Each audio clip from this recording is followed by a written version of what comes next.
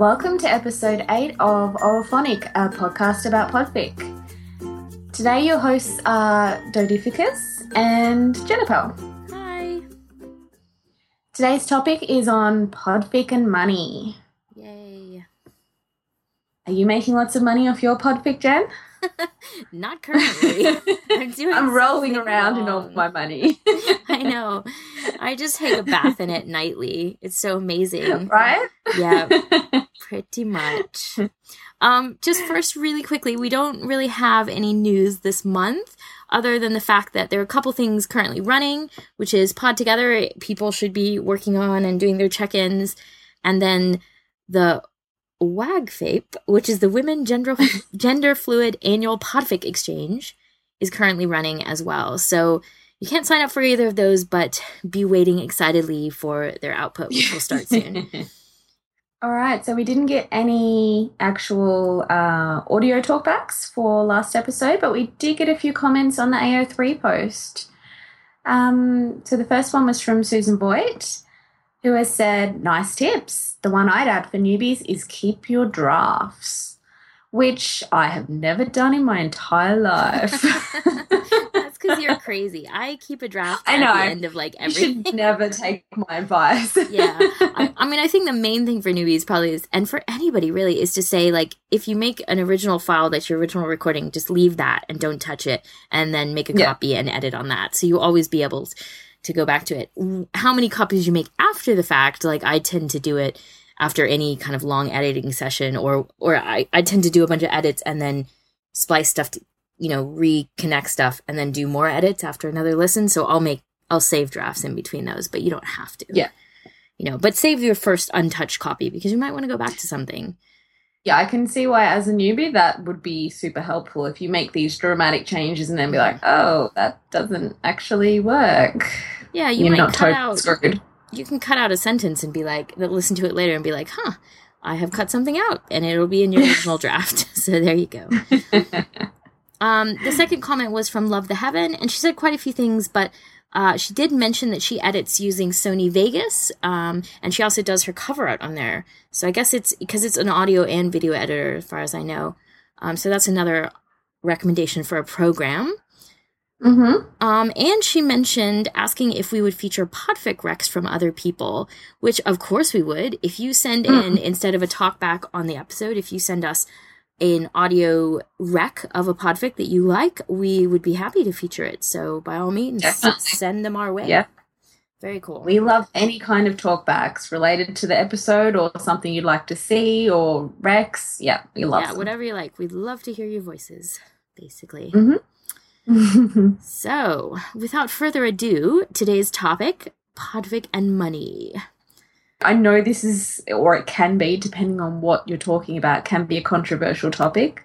I've never gotten as passionate or worked up about it as I have seen some people, and definitely some of my friends definitely are passionate one way or the other about the place of money in fandom, or even if it should have a place. Yeah, I think it's a tricky one. I think it's a bit of a gray area, and I think podfic has another level to it because if and we're going to talk about several things. We're not going to talk about just using podfic itself, but also jumping off points for how you could use your podfic skills to earn money. But we'll come to that later on. So first of all, just flat out, podfic to earn money for yourself, which I think, because you're podficking somebody else's work, unless you are doing your own story, unless you're really in agreement with the author where they're going to get a portion of it or something, and then if you go one back further than that, you have an issue with the author is fanficking an original work where their work is a transformative work of that, then you have another gray area. So this is why people get up in arms about it, because it's not as if you've just written something out of your head and then you've put it into a microphone. There's several steps back where other people have contributed. Yeah. So you'll see charity drives where people will offer podfic, and I think often charity drives are kind of the accepted method, because it's going to charity, you're not taking the money yourself. Most people know, although not all, are usually okay with that. Although, again, you got to check with the author. you know, it's your own choice, whatever you want to put online, and asking for money for it is, there's some question marks there. So just be careful, whatever you're doing. Podfic is different than fanfic. Like, there's literally no way for you to turn around and be like, this podfic I've already done, I'm going to try and put it into the real marketplace, because it's always based on a previous work, and that, you know, you can't file off the serial numbers in the way that you do with fanfic, because if your fanfic is such an AU, you know, or not, whatever, that you're able to do that filing off, then you can just turn around and submit it to publishers or whatever. But that would never happen with Podfic, because, you know, they're always going to be looking for audio fic of a established work, you know, like there's no connection there. It's impossible. So you've got to do new things. What we really wanted to talk about was ways that you can use your Podfic skills in real life, that could have a monetary component. Exactly. Yeah. So, I mean, part of that is using your Podfic skills to actually transition or play with professional work, with audiobooks and voiceovers and things like that, which, I mean, there are definitely people in fandom that have done that already, moved into the professional sphere with their podficking skills, which I think is fantastic. If you're sitting down and doing a 10-hour podfic of, you know, whatever fan work, you are creating an audiobook, no questions asked. And we've talked in the past about how concerned people are about their skill level, or how worried they are about editing or what they're putting out. And I think there's going to be some people on one end of the spectrum who are going to say, I do podfic fully for fun. I'm not interested in having that extra stress of creating a product that somebody else is going to pass judgment on. And if you're in that school, then yeah, this is not for you. But if you're thinking, hey, I'm spending all this time on this thing and I'm really good at it, and why, you know, I may not want to do it for my main job, but why can't I get something out of it? Then yeah, I think audiobooks are a great avenue, because you're already basically doing it. Exactly. And the audiobook world is no longer a situation where you have to go into a studio and record something. Exactly. If you're a normal person. Things are popping up, the biggest of which I think is ACX, which we're going to talk about, where you can just record something at home and turn it in, and they will give you money. So, basically. You make it sound a lot easier than it is. Potentially there's a couple more steps there, what? So Dodie talked to Lunchy, who has been working with ACX, about how you can get started with that and what some of the complications are. And here is that interview. Hi, this is Dodificus, and I'm here with Lunchy to talk about her experiences going pro using her podficking skills. Hi. So what's the website that you got onto? So I was recommended the audiobook exchange, ACX. You can just Google ACX and it'll come up. And it's basically run by Audible, the audiobook company. Yep. And its goal is to link together rights holders, so the people who own the rights to whatever text, and people like us who can produce audiobooks or produce, you know, audio work. Yeah. The whole process is basically from our point of view, it would be that you audition or get chosen for work based on an audio example that you have. That's right. So when you start up, they encourage you to put up samples of your own work. This is probably not too relevant for us, because if you put up your own samples and you think that's it and then someone's going to choose me, there's like thousands and thousands of hopeful narrators on there. So unless you have to be a bit more proactive. You really do. Like, even if you're extremely famous, like real life famous, or you basically need to work on as a voice work on like a cartoon, you know, or something like that for people to know your name so that they can go and search for you and look for your work and that sort of thing. Or they would have needed to like listen to previous work that you've done, liked you, and gone and sort you out. So about apparently 30% of the work gets the rights holders will go directly to the narrator and offer them work. Most of the time, 70-80% of the time, it's going to be that a bunch of narrators or will audition for the same work and hopefully get chosen for it. So how did you find that process? I didn't find it too bad. So the ACX company, they're based in America. A lot of their rights holders are American. And because it's not – so this is one of the things that you can't really control is that they have a vision for what they want their work to be. Yeah. And if you don't fit that, then they knock you back. Which is fair enough. That's fair enough. If they're shoveling out the money to get their work done, then they have a right to pick and choose whoever they like. So a lot of the time my knockbacks would be and this is another thing, if you don't like not hearing or not knowing like what the outcome is going to be, there will be times when you audition for something and you will never hear back. It'll just be in a state of limbo. That rights holder has gone away, and whatever. Yeah. The second thing is they will knock you back using the system. So they'll choose somebody else and the automated system will go and say, you weren't chosen for this. Yeah. Sometimes they will contact you directly and say, you just weren't right for this. Yeah. So, and because of, I can only talk of my experience as somebody who doesn't possess an American or a UK accent. So ACX is officially open to the UK and to America. But if you live outside of those areas, there are ways to work around that.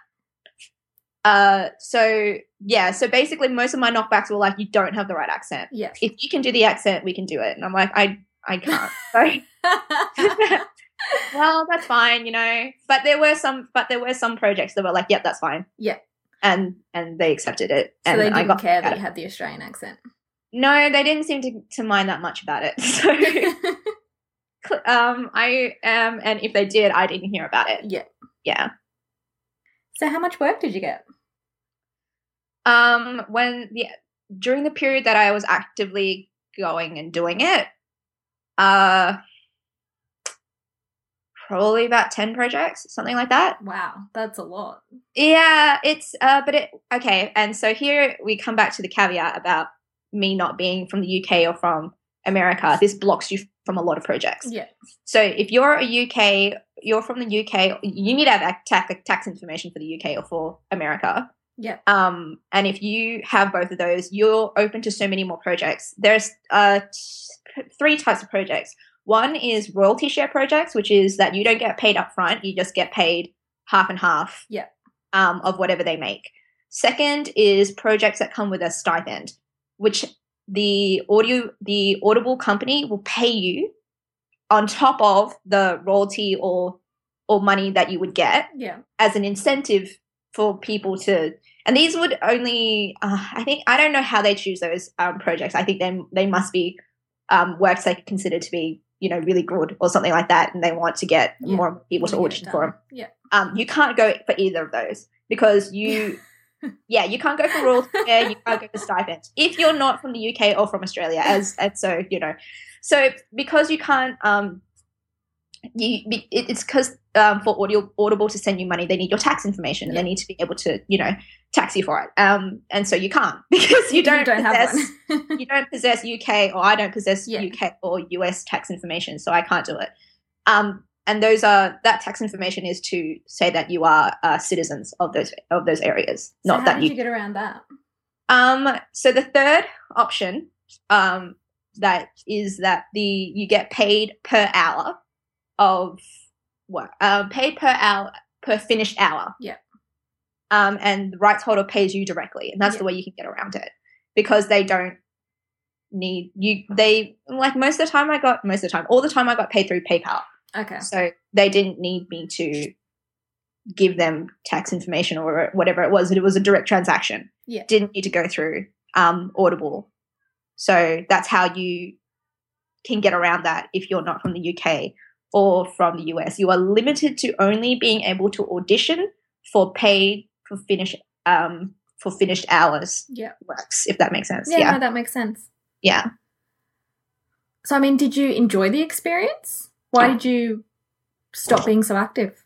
I stopped being so active mainly because the overwhelming work that was paid for finished hour that I could get that didn't say whether or not they were looking for a specific accent. Yeah. Basically, it was erotica. That wasn't really well written. Like, you didn't want to spend your time. Like, you looked at it and you're like, oh, I can't do that because that would just bore me to tears and also be awful. So there's a lot of that. There's a lot of, and of course, the paid for per finished hour stuff is also quite attractive to a lot of narratives because with the royalty share ones, you're like, how's this really going to go? It could go and either way. Pretty much, if you're going to eke out like 10 hours of finished product, and you know how hard that's going to be, like, and how much time you got to dedicate to that, to come to the end of that and not actually receive money. Because, you know, by the end of royalty share, I mean, they say that it can get to the, you know, the thousands and stuff like that. But if it doesn't do too well, like, where does that leave you? So that's why paid per finished hour is quite attractive. Yeah. And so they just are much more competitive. They only comprise about maybe 3 to 5% of the work that is actually on the site. Wow. So it's very, very limiting. The things that are on offer are not going to be very long because if it is paid for finished hour, they're not going to, you know, some projects can pay $200 to $400 per finished hour. Those are the projects you're not going to, if you don't possess the UK or the American accent. Yeah, it's not going to happen. So for the reason why I stopped using it so much was like, you know, in order to utilize this really properly from where I am, I really should get an American accent because a lot of the knockbacks that I was getting was just you don't possess the right accent for this. Can you give me an example of your fake American accent? No, I don't possess one. You haven't been working on it? No, well, because it just, you know, it's a lot of time to devote to it. So that's the second thing as well is like if you're not, like Podfic really, I've been spoiled a lot by Podfic in that I can do whatever I want, spend as much time as I want, and not have to really change my style for, you know, to do it. It's and hard actually to go from pretty much complete creative freedom to being, you know, told and not being able to choose your project as well up to a point. Yeah.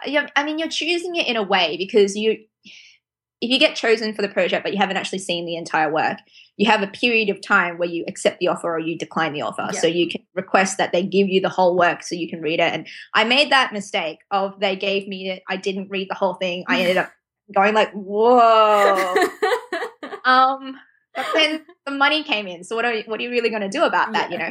Look, if it works out. It's a job. It's a job. You know. Yeah. You're not always going to like the job. No. So that's one thing. And then, you know, if you're going to do it for money, then it leaves you a lot less time to actually work on things that you want to work on. Yeah.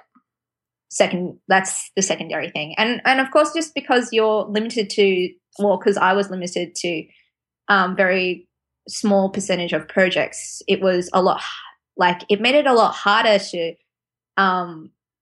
get work. So for the like 10 or so projects that I picked up, I must have auditioned for like 200 or something like that. Yeah. Like heaps. Yeah. But you like that's just how it goes. I understood that going into the website. So that's why I wrote that document because I was and we'll link to that in the post as well.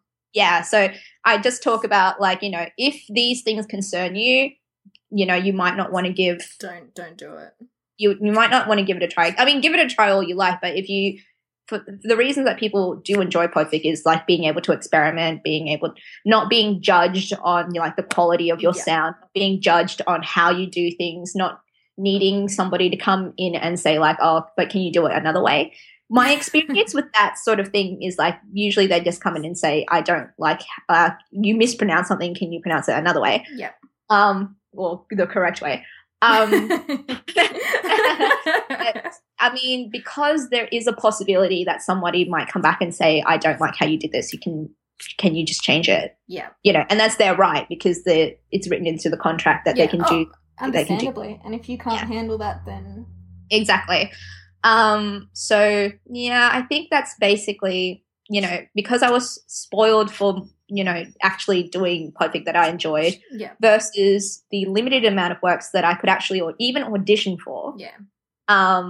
My accent and the enjoyability of it. It was a good experience. I mean, it just taught me that people were willing to pay me for to do it. I mean, that was the one thing that coming into it where I was like, is this going to happen? Because, you know, like our community is so nice. Yeah.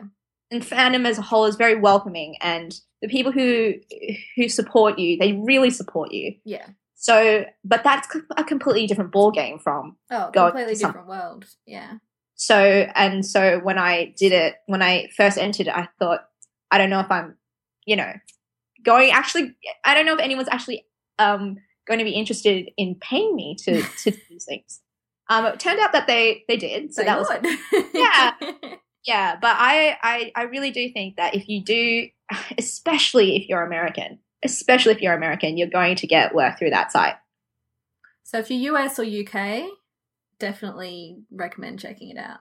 Yeah, I'm not sure about because I haven't been on there for so long, but I don't know what the proportion of UK works are. I'm thinking it'll be a lot higher than the Aussie accent. Oh yeah, definitely. Yeah. But there's links to they do have this. You can choose, or you can not choose, but they do cite like I would like you to have like a southern accent. I would like you to have that kind of accent. Only if you can do those things should you audition for the work. Yeah.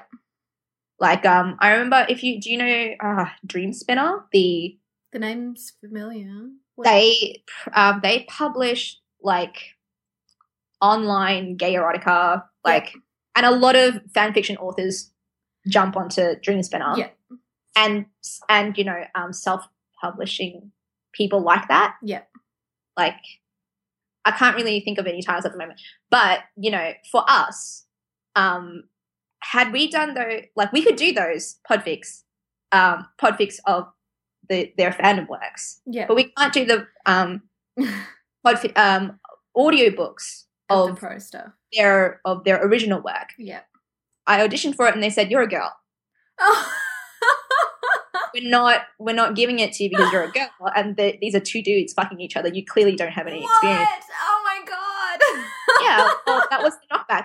The knockback was, I'm sorry, at this time, because these are two men, we're not going to offer it to you. That's Fair hilarious. Fair enough. I know it makes sense, but like from where I'm sitting, it's just madness. Fair enough. It's not like I don't have a repository of 150 hours of butt fucking. That's fine. But you know, that's yeah. So it's a really different world. You don't get to be able to do all these other different characters if they sense that you're not the right gender or not the right to do the work as they envision it. Then you get knocked back. That's fine. That's fine. I did it just to see if I could do it. And they gave me the knockback that I expected, which was that I was not the right, I was not the right gender. You're a lady. You're not, not masculine enough for us. It's really, so that's why you don't. So really, you need to be a man and you need to be North American to really be successful. You need to be a man if you want to read, like, gay erotica. Yeah. There's probably lesbian erotica that we could try for, like, and that would be fun. But I don't know any lesbian imprints that were on ACX at the time. I saw heaps of gay imprints. Yeah. Gay press imprints that were on there. And that would just wiped out, you know, a lot of the options that you could do if they weren't looking for female narrators, then you couldn't really do anything. That's so that's also a good function that they have on the website, is that you can filter down to whatever is applicable to you. Your characteristics or criteria or whatever. Pretty much, you can search by like people looking for Southern accents, people looking for women, works that are only one, that you would be likely to get if you audition for it. Yeah. Or likelier to get. Had a higher probability. So have you put this on your resume? No, it's not really applicable to anything that you would go for. Yeah. Which is unfortunate. I mean, it would have been really nice if I could have, because I don't really see how I can.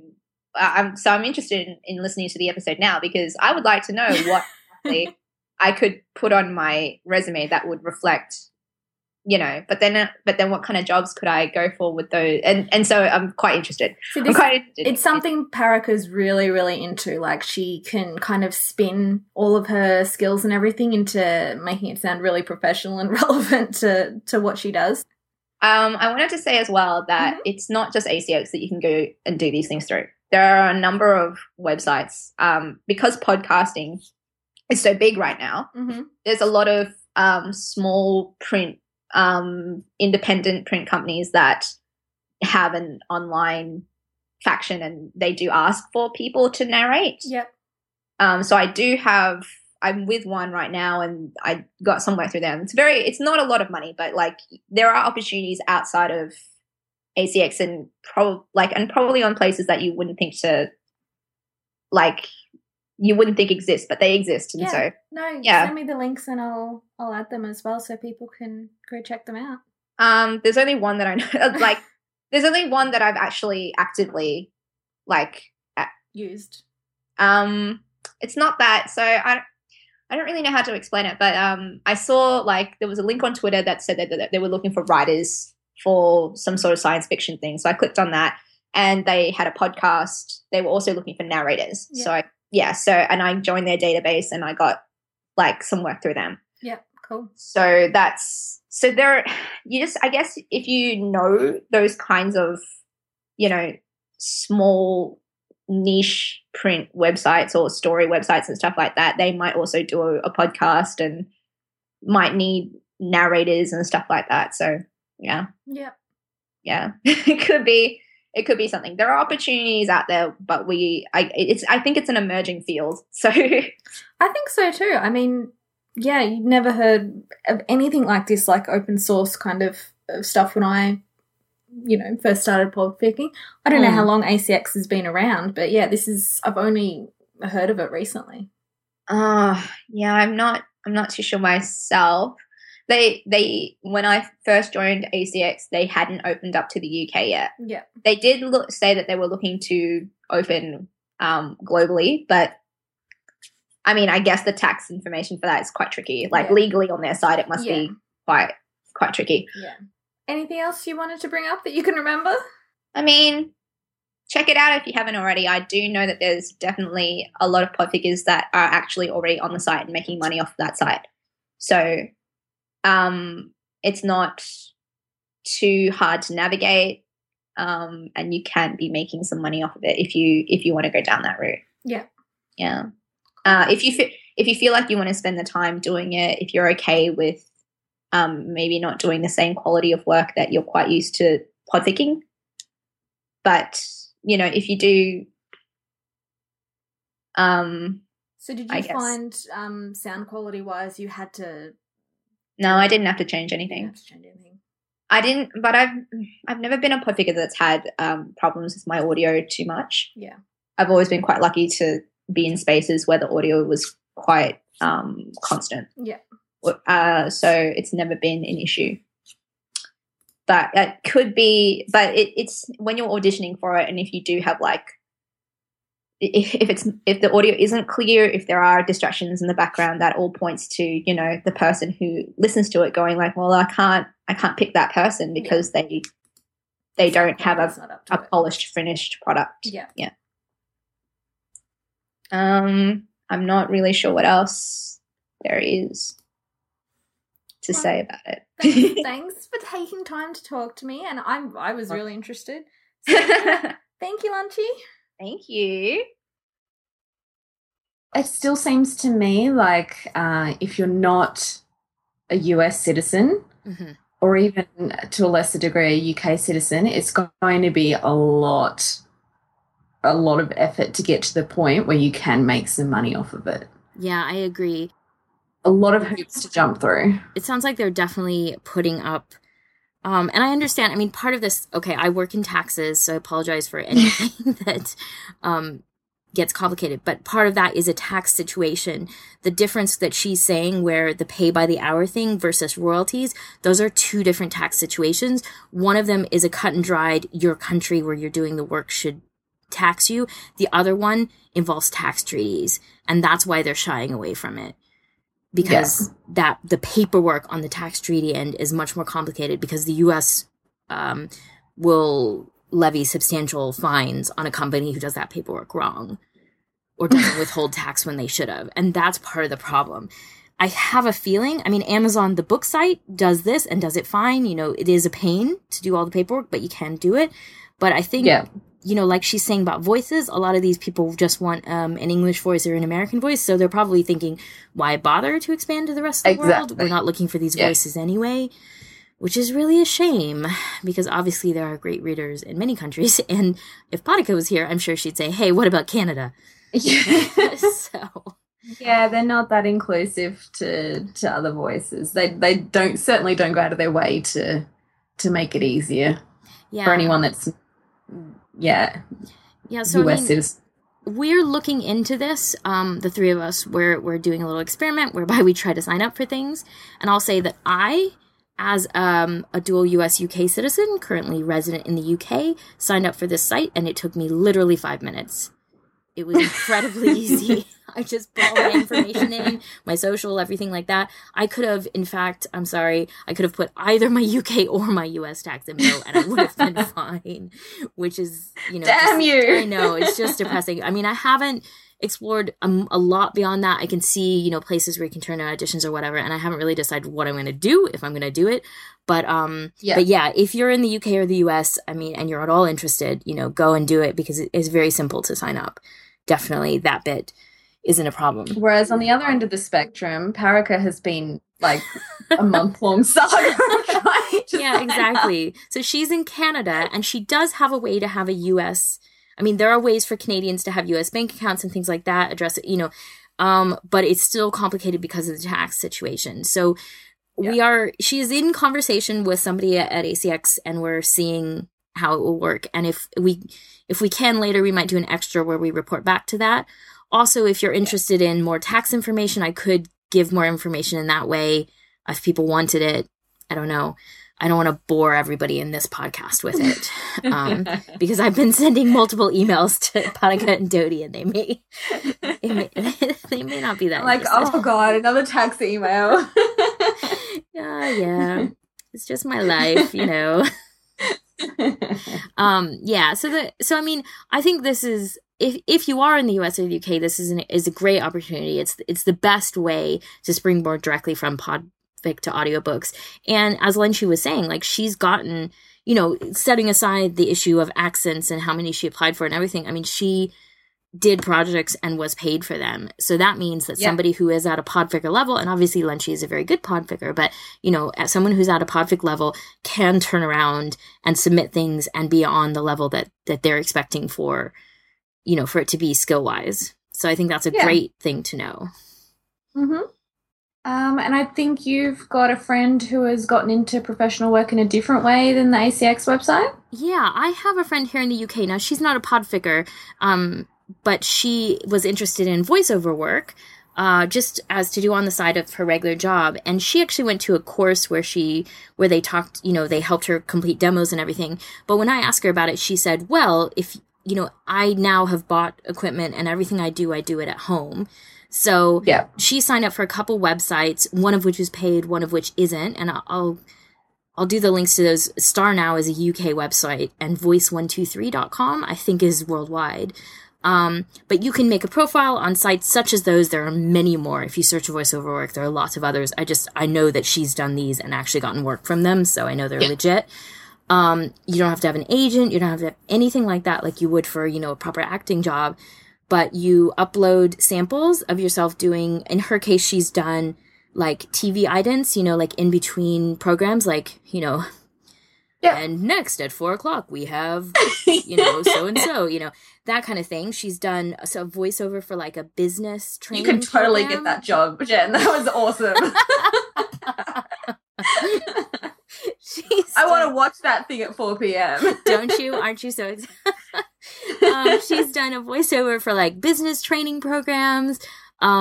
She's done, I'm trying to think what else, like quite a few, just like all the little kind of things. And I know it's, oh, I know, a phone, where it says, our menu options have changed. Please press 2 if you whatever, like one of those. Like she's done all that kind of stuff. So, and she says she's making money on it. Not like insane amounts, but she's happy with her effort to money ratio. So I think that's a really good option. And also, in a way, less time and effort being put in, because a lot of them are going to be short little things. I think the hardest thing there, having listened to her demos myself, would just be getting those kind of voices, because it's a completely different voice type than podficking, the storytelling thing. So, but if you, a little bit of acting there, but just in general, like, I think it's another good option. I'm not sure about the tax side of those, but I would say, from a professional standpoint, because those things are less likely to involve royalties and are more likely to be a flat fee based on whatever you're providing them, that probably means the tax complication won't be there. So that's a good sign. But those, I think that's, I think that's another great option for, beyond just the audiobook market itself. I Googled, after talking to Lunchy, I Googled and I couldn't find anything that was Australia-based, basically. I'm sure there is something, but I couldn't easily locate it. Yeah. So it does seem to be very Northern Hemisphere. It's so frustrating. Which is, I can understand why that is, but yeah, it is a bit frustrating. They're looking for, and I say this as a person with a bog standard North American accent, but that's what they're looking for, And, of course. No, that is what they're looking for. Yeah, and you could see how on this side as well, people, as they advertise themselves, they were very specific about their jobs and accents, and I saw people who did have not North American or not UK accents, so it is a possibility, like, people are getting work, but I think, and the work, again, the same thing, they'd be like, we're looking for a North American Southern accent, and sometimes they even were, like, naming the states. So, like, like, some of them were specific in what they were looking for, so you could kind of tailor yourself to that, but I think immediately your options are going to be lower, the less, the less your accent fits into those larger categories, unfortunately. Yeah, it's just the way it is. But we're interested in any experience people have had. If you want to report back, like, anything, how it's been, what's worked, what hasn't worked, what sites you're using, because I think this is something, that's really useful for people to know if they're thinking about making the jump. So the other way that you can kind of not so much monetize your skills, but use them as transferable skills, which I know Lindsay has done a lot in the past with her job applications, is, to work out how to word your skills in a way that translate to what the job is that you're applying for. Because we do have a lot of transferable skills, not just podfickers, but most Spanish people. Definitely. So I think her main guiding on this was just the way to kind of phrase things so that they would fit as a technical skill or as an organizational skill. If you're running any comm, or if you're working with people, like, for instance, obviously she's running Podca Productions, where a lot of people host their podfic, and that's a lot of technical IT background. But even if you're even things like technical audio pre-production, editing and post-production, that kind of stuff, those are things we're doing, when you sit down and edit your work. And obviously it depends on the job that you're applying for, what would be, a relevant thing to put down. I can't say that any of this is if very you're applying helpful. for a job as a waitress, probably none of this is going to be helpful. Yeah, when I was in my recent job search, I did not really have anything on my CV that was related for this kind of stuff, because there's nothing technically that matches in my very small tax arena for international tax. But I did put a few things, like, for instance, I'm a NaNoWriMo, or my last year, but I was, for many years, I was the London NaNoWriMo ML, Municipal Liaison. And so I have that under the hobby section, but more as a like organizational and management leadership experience. Because I mean, I think that would be, as long as whoever's reading it, has some kind of knowledge about what it is, I think that'd be a really attractive. Yeah, and I find, people ask about it. No one's going to know what that is in my line of work. But when you say I ran events upwards of 50 people or whatever, 50 to 100 people, like, they're going to say, oh, what was this? And then you can say, well, it's a writing group and blah, blah, blah. Like, you don't have to. Yeah. And I think the same thing works for fandom. Like, if you say I ran an online challenge for blah, blah, blah, and organized, 300 competitors or whatever, like, you can twist those things in such a way where it's legitimately true, you did do the work, but you don't have to use fandom terms, which is where the awkward comes in, right? Yeah, I ran this porn fest, boy on boy. I mean, hey, if you're applying for a job in the porn industry as something technical, then that's great. But otherwise, it might not work out for you. But I mean, I think this is a really good thought, and I think it's one of those things that a lot of people don't think of, because I mean, it is project the level completion. Of tech skills. Sorry? The level of tech skills that you need for pre and post production, and as you said, the time management skills, graphic skills if you're doing cover art.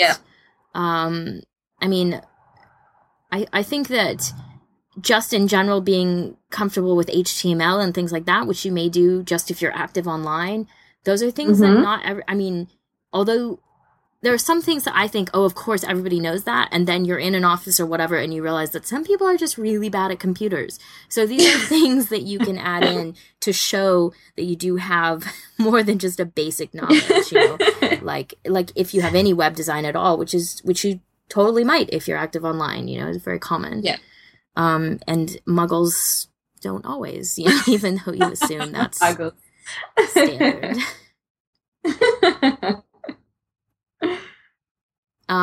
What else did she say? She said teamwork. If you're doing group projects, multi-voice projects, you can talk about that kind of stuff. And volunteering as well. Most of us have volunteered at some point or the other for something. Yeah, that's like true. Audiofic archivists. I mean, that's a lot of that's about time management, working to a deadline, and HTML skills. FTTP knowledge. Yeah, there's lots of stuff that you can kind of work around. Yeah, I think also some of it is just being aware of the terminology, because podfic, which, like, that as a term, no one's going to know what it is, but as soon as you say audiobook, everybody will know, because it's too, that's enmeshed in our culture now. So you can easily say, I will often say, I work on audiobooks for friends. Everybody I know knows I know millions of writers, and I'll often say, well, I do audiobooks for friends writing so they can hear it and see, for their use or whatever. Or you can say non-commercial audiobooks, and if you have been a part of group projects or like Theatropod or something like that, or like I did that radio play, which was actually a non-Fanish site, but it was still an online thing. You can say the phrase radio play, or you can say like a theatrical thing online, an audio only, like those things will be understandable to people. Yeah, and it's a comfort level thing. Like, you may not be comfortable even entertaining the idea that they might ask further, and you'll be opening a door, and if they ask you for links, or if they ask you for things like that, you're going to be you might be a little more nervous about it. So you have to be, if you put it down, you have to be willing to follow through if they ask for some evidence. So I mean, you're right. It's comfort level. You got to think about but if you're doing a large amount online and you work in any kind of computer or technical industry or anything where these skills I mean, at the very least, the teamwork stuff and things like that, you don't need to explain, you can say group project with friends online or whatever, and it still might be usable. So just, as far as you're willing to go, it's worth noting as something that we spend a large amount of time on. And sometimes employers want to know what you do with your spare time. Are you just sitting around, or are you doing something productive like this? And that's, that only speaks well of you, I think. Yeah.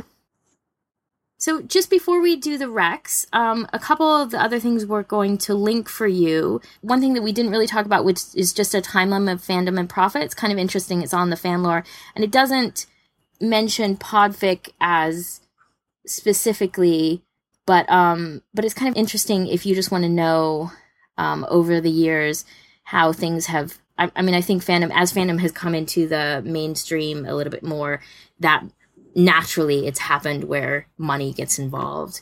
So that's kind of interesting. And the second thing is the document mentioned by Lunchy in the interview, which is ACX and Podfickers. It's just an intro to the program and how you can do it, how it works. It's a really good document. That's a good informational point, even beyond what she talked about in the interview. And now Rex. So my first rec is a new to me story, which I just found when I was kind of browsing Amplificathon this week, and it is called That One Thing That Happened That One Time, read by Katie Hart and written by Maple Clef. It's a Rivers of London podfic, which is book series by Ben Aranovich that I've read recently. It's very good. Very, very London-y mysteries with a bit of kind of magical realism thrown in. Quite cool, if you like that sort of thing. And it's an extra scene that doesn't take place in... Rivers of London is the first book. This is an extra scene that doesn't take place during the book, but prior, quite, 40 years prior, but it explains something that happens in the book, basically. It's kind of a fanon explanation for something that's a question mark. And I don't know, I find, and I think I've said it before, that with podfic, I will listen to podfics of things that I never would have read, because I like small, unusual fandoms or things that, just like extra scenes like this or whatever. Whereas if I read, I tend to read in just like 3 main fandoms and not Sway. Yeah. Not Stray. But yeah, I really enjoyed this. I probably wouldn't have gone looking for anything Rivers of London, but if I'm browsing Amplificathon like that, I'll grab at something that sounds interesting. I think Katie Hart has a really nice storytelling voice, and there's nothing complicated in this fic. It's a story of something, just a little moment in time between these 3 people, Molly, Nightingale, and Harold, and explaining something that another person in the book finds weird later on. And she just has this nice quiet style that really works for it, just as a kind of snapshot. I just enjoyed it. I just think it's, it's, if you like that book and you're interested in just a little extra bit of info, it's a great one. So cool. All right. Both of my recs today are actually old favorites. And when I say old, I mean old, 5 years or something, a long time ago. But they're still on my computer, and as a compulsive deleter, that actually means a lot. The first one is, and actually they're both written and read by the author. The first one is Jeeves and the Monetary Imbalance by Tridon Chua, who writes some amazing Jeeves and Wooster stories, and she's podficked a great deal of them. This one is... Jeeves comes into some money. Lucky old Jeeves. And I like how you have followed our theme there. I didn't even try. Look at that. Well, no, and there's another thing that kind of follows the theme as well. She actually has recorded a lot of her Jeeves and Wooster stories, and this is back in 2008. I'd listened to them a long time. I'd listened to a lot of her stuff.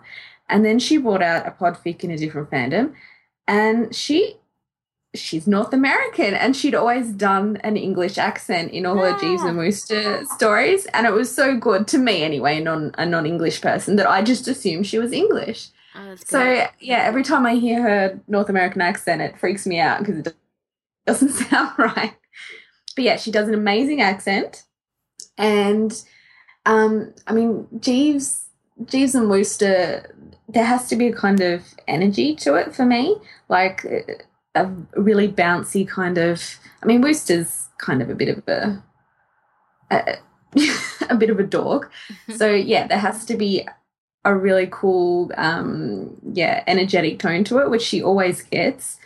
And I mean, because she's reading her own stuff, she doesn't necessarily have to interpret it. She knows what she's going for. Mm-hmm. It's just always really entertaining to me to listen to her stuff. So Nice. yes, if you're into that fandom, start with Jeeves and the Monetary Imbalance, but yeah, listen to all the rest of her stuff as well. It's fantastic. I will definitely listen, if for no other reason than to judge the British accent. That sounds Exactly. terrible. I don't mean judge it like meanly. I always am No. fascinated by people who can do accents well, because despite living a million years, accents are hard, basically. And I'd be So- interested to hear what you think as well, because as I said, I'm not English. It's I harder live to in judge England. if you don't hear it daily. Yeah. Yeah, sure. Yeah. Interesting. My second rec is also one not quite as old as those, but a couple years old, that I've listened to, I don't know, 9 million times or so. It's always one I come back to as like a comfort listen. And it is called The Work of Wings. It's recorded by Night Tracer and Rhea 314 and written by The Fourth Vine. And this is a hockey fic. It's Sidney Crosby and Gino, and it's such a bizarre story in some ways. It's like Sidney, he's had a concussion previously, and then he gets injured in a game again. And when he wakes up, he has like, he doesn't know what it is at first. And he and Gino kind of self-diagnose it, but he has like extra memories when he wakes up.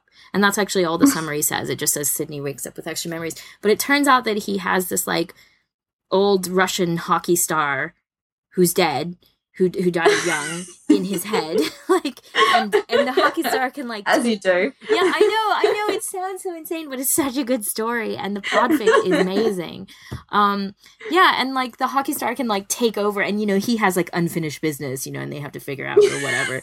Basically, it's just like Sidney is so uncomfortable with the entire thing. Night Tracer reads Gino and Rhea reads Sidney, and she's so good at kind of his discomfort and it, like just complete like it's so out of his comfort zone, like he just hates it, the entire thing, so he's freaking out about it. And then Gino is like so protective, and they also have to do Karlamov's voice as well, so they're having that distinct voice in there, in addition to each of them doing a POV. It's a really incredibly emotional story. Like, I know it sounds crazy, but it's like Karlamov, like he died young and he left a family behind, and he doesn't know what happened to his wife and things like that. So they have to tell him all these things, and then you know at the same time, like Sidney is like dealing with how difficult the whole situation is for him, and it's just, and then Gino is protective of Sidney, but he also knows like Sidney has walls, and it's so like it's really emotional, and they do it so well. Like it's a really good combination of voices as well. Like I think multi-voice projects, no matter what, it's always fun to have a lot of voices, but these guys read really well together. Like the voices are different enough that you feel the change, but they blend well. I don't know. Yeah. So yeah, full points. I've listened to it untold number of times. So I always come back to it. My second and last podfic rec is written and read by Candlebeck, which I hope you've listened to something of hers, not necessarily you as in Jen, but some, the audience. Yeah. Because Candlebeck is one of the most unique, powerful voices that I've ever heard in fandom, both as a writer and as a podficker. She has this really gravelly, raw voice that can put so much emotion in. I mean, look, Supernatural for me is all about Dean, and Dean is just chock full of emotions. You know what I mean? He's just in so much pain for most of the series that I've watched anyway, and I can only imagine it worse after I stopped. you know, because I don't watch Supernatural, but like I was a Gilmore Girls fan back in the day, like big time, and I have to remember which of the Supernatural boys is which by being like, oh, the one who was Dean is not Dean in Supernatural. Dean is not Gilmore Girls. Yeah, so if you say Dean, I have to be like, oh, that's the guy who's in Smallville, basically. Was Dean in Smallville? I'm pretty sure he was. He was like a coach or something. Jensen Ackles, right? That's him. Yeah. Yeah, I'm pretty sure he's in Smallville, yeah. And then the one who isn't Dean, so Sam, it was Dean in Gilmore Girls. Yeah. Yeah. Sorry. Anyway, Dean is emotional. He's full of emotions. And yeah, I've never been able, nobody for me has been able to match Candlebeck's ability to insert this kind of constant grief into Dean's voice. For me, she's just, it's really, it has a big impact. I could listen to any one of her Supernatural podfics and just immediate feelings will start happening for me. So yeah, even if you're not a Supernatural person, she's done stuff in a couple of other fandoms as well. A few. She's done a lot of podfics, really. So she is a general reader rec for me. She's amazing. Yeah. So, but for the purposes of this, Last Day on Earth, which is a Sam Dean Supernatural story, is the one I'm wrecking today. Yeah, your description of her voice sounds so cool. It makes me want to listen. Because that's kind of an unusual voice type in podfic, I think. That's what I mean. She's so different from anyone else. Yeah, and you'll either love it or hate it, because I really think it's a polarizing style that she has. So yeah, nice. Which is not a bad thing. No, I mean, nice to inspire great emotion. You know. Yeah, cool. Yeah. Well, that about wraps us up. We hope you enjoyed the podcast. We would love to hear from you on the topic, money and podfic, or on anything else you feel like saying to us, or if you have a podfic rec, all of those and more, send us a talkback. Links and information on our site for how to do that. And otherwise, we will see you next month when we will be talking about music and sound effects in podfic. And goodbye. Bye.